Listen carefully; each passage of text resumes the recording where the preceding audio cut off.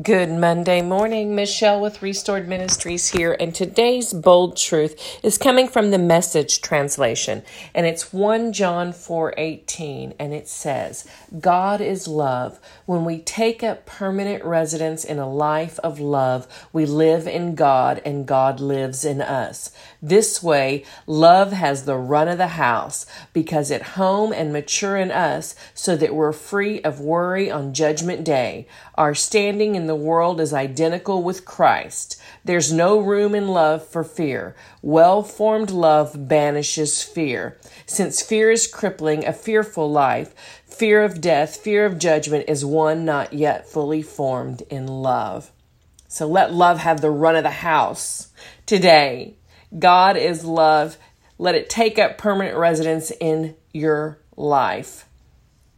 Have a blessed day. Ring the bell, subscribe, share us with your friends and family. We'd love to connect with you on all social media platforms. Come see us on Facebook, Instagram, and Twitter. We have a YouTube channel and a daily blog on WordPress. We'd love to hear what promises you're pursuing.